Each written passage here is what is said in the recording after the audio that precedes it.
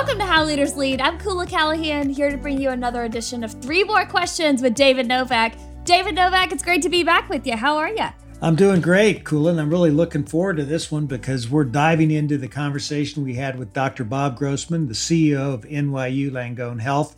You know, Bob led one of the great turnarounds in the medical industry when he took over as CEO. This hospital was doing about $2 billion in revenue. He's grown that to $11 billion and created an institution that is studied as the premier model of how to run a patient-centered, successful health organization. And I have to tell you, I have interviewed a lot of CEOs, and Bob Grossman is one of the very best. The conversation you had with Bob was fascinating. You know, whenever I listen to a conversation you have with someone in the medical industry, my ears always kind of perk up because we've talked about it before, but there was a point in my life where I thought I was going to go to medical school. So I've always taken an interest in how people with medical backgrounds run organizations. And Dr. Bob Grossman is an unbelievable template for how somebody should run a healthcare organization. Well, you know, what's really interesting about Bob is he never really had leadership positions, as it relates to being a manager of a big organization. But his instincts, the things he just did instinctually and does instinctually is what really sets him apart. You know, he may not know it, but he's a born leader. You can certainly tell that he's a born leader in that episode, and I highly encourage you to go back and listen to it. Even if you aren't interested in the medical field, it is a masterclass in leadership and aligning people around a vision. For today, though, we've got 3 questions to go through. Are you ready, David? Let's go.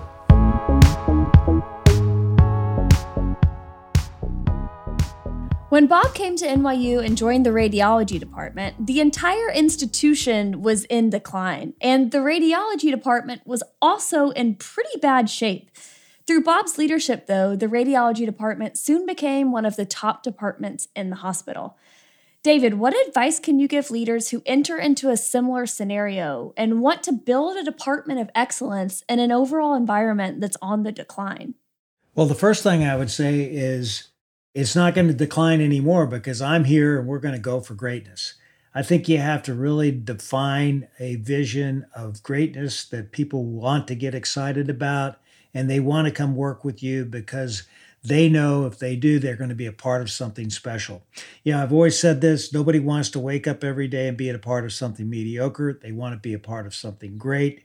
And, you know, as a leader, you know, you may have a small chunk of a company that may be not doing that well, but the way how you can really separate yourself is to take that piece of the business that you have and make it great.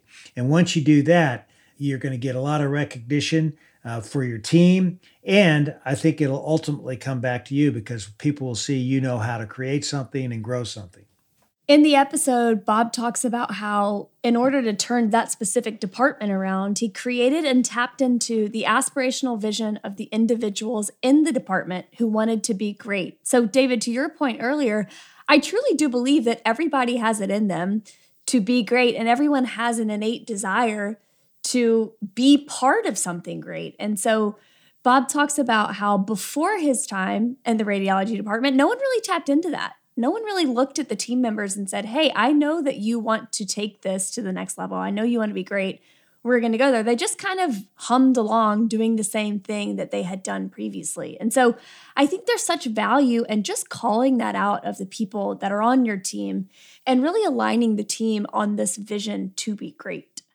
You know, pride is a powerful motivator. And when you can tap into the pride that people have in their own performance, I think that's when you get the best out of people. Question number 2. When Bob took over as the CEO of the medical center, he made a lot of changes. In fact, in just one day, he fired the CFO, the president, the vice president, the chief medical officer, and the head of HR. Now, that's a really bold move for a new CEO to come in and fire all of the executive leadership. But in the end, Bob was right. And I want to hear from you, David. How do you get the courage and conviction to do the thing that you believe is right when you know it might be met with resistance? Well, that's a lot of people, and I'm sure it shocked the system. But one thing for sure is it said there's a new sheriff in town, and things are going to be different around here. But the thing is, when Bob let these people go, he let them go because he had been seeing them do their job for a number of years as he was running the radiology department. He knew that they weren't competent from his perspective. He knew they weren't going to be on his team, and he knew that he could go out and recruit better people to do the job. And so, yeah, it was a bold move, but it was a move that he knew he had to make. And when you know you have to make a move, the sooner you can make it, the better. And I think that's exactly what Bob did in that situation. Now, he had some people who said, you can't do this. There's no way you could fire all these people all at once. Take your time. Well, you're going to get that kind of resistance, but sometimes you have to follow your gut. And I tell you, more times than not, those same people that said you shouldn't have moved so fast will come back to you and say 6 months later, boy, I'm really glad you did that because you know what? This place is really moving in the right direction. So, I hate slow nose. I hate death by pinpricks. I think once you make a decision, make that decision and get on with it. This is kind of a question 2B for you. So, in Bob's time as CEO, he's done a lot of things decisively on his own, meaning he makes tough decisions without necessarily getting buy-in or alignment from his team. And I'm curious, David, was there a time during your career at Yum Brands where you made a decision kind of in isolation that you knew was right, but you did it anyway because you knew that people would eventually know that you were right? Yeah, I would say recognition was a big thing that I did.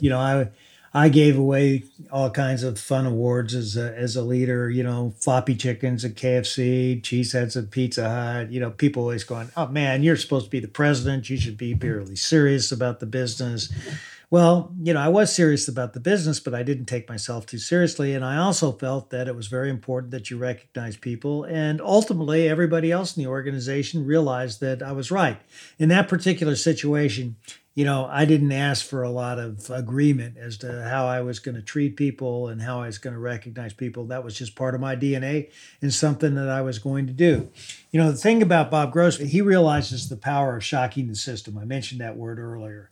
When you become a leader, if you can do the things that will set you apart and let people know that things are going to be different and things are going to be better, man, I tell you what, people will pay attention and they'll really start to follow you. Like one simple thing that he did is the elevator system at NYU was terrible. You'd wait forever to catch an elevator. He fixed that right off the bat. He didn't know how much money it was going to cost. He just said, fix the elevators because it was the right thing to do. It drove productivity and it made good sense. That's why I say Bob is really a great instinctual leader, but he's also smart as a whip. I mean, this guy is incredibly smart. And he uses his instincts and his smarts, and I think that leads him to the best decisions more times than not. He talks in the episode about anytime a leader steps into a new position as a leader, you have to just get going immediately. And that's what he did with that elevator story that you just shared. And I believe it's part of the reason why he's taken NYU Langone Health to such great success. Question number 3. I love in the episode when Bob says that in order to create value and energy, you have to break down the silos and encourage cross-pollination. David, do you have a story from your time at Yum Brands where value was created by encouraging cross-functional collaboration among teams? I think the biggest mindset that I tried to set up at Yum Brands was the concept of 1 + 1 = 3. There's no way that you can do anything by yourself. You need someone else to help you get things done. You need a team to help you get things done. In some cases, you need an entire organization to get something done. And, having the belief that you can't do it alone, I think is the first thing that really drives collaboration because you're basically telling everybody you can't do it alone. And if you can't do it alone and you're the CEO of the company or you're the leader of your team, that means the other people are going to have a heck of a hard time doing it as well. And, I think the best way to drive collaboration is when you see it, recognize it. When teams would get together and get the right kind of expertise to make the very best decisions, I always recognized those teams for having the ability to really look at the kind of talents that they needed to have on their team to get to the best possible result. And I would recognize them for it, either by just basically giving a pat on the back or even promoting the person that put the team together. Last but not least, I think one of the things that drives collaboration is the sense that you really need to be a know-how builder. Know-how builders don't think they know everything. They know that they got to go outside to get the expertise from other people to help them get to the best possible result. And that's why, we really assessed all our leaders on their ability to be know-how builders and expand their knowledge by really demonstrating the 1 + 1 = 3 mentality. That's great, David. I love the sense of unity and alignment that a collaborative environment creates. It's somewhat intangible, but it just feels better to be part of that environment than one where the salespeople never talk to the tech people or the marketing folks don't ever talk to the product people. It's just more fun to be a part of a team that works together and that understands the real value in that 1 + 1 = 3 mindset. I did a podcast with Jeff Coleman. He's the managing editor for Fortune magazine, and he wrote this book, Humans Are Underrated. And, he poses a very provocative question. With AI heading where it's heading and computers being what they are today, why are humans even necessary? And he said, well, they do two things that a computer will never do. Number one, humans are empathetic.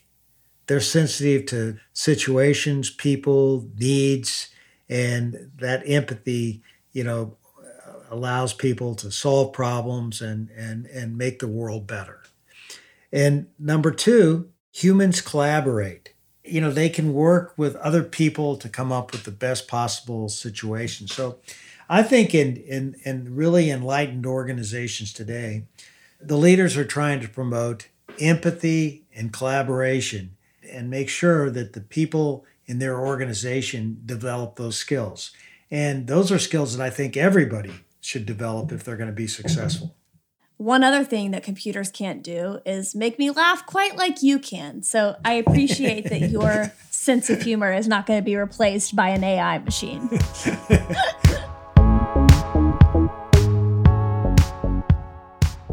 Well, that's it for this episode of 3 More Questions. Thanks again for tuning in to How Leaders Lead. We're on a mission to make the world a better place by developing better leaders. And if you carve out a little time with us each and every week, we'll help you build the confidence you need to lead well. And I want you to tune in Thursday as we dive into my conversation with Ben Weprin, the CEO of AJ Capital and Graduate Hotels. This guy is one of the best brand builders I've ever talked to.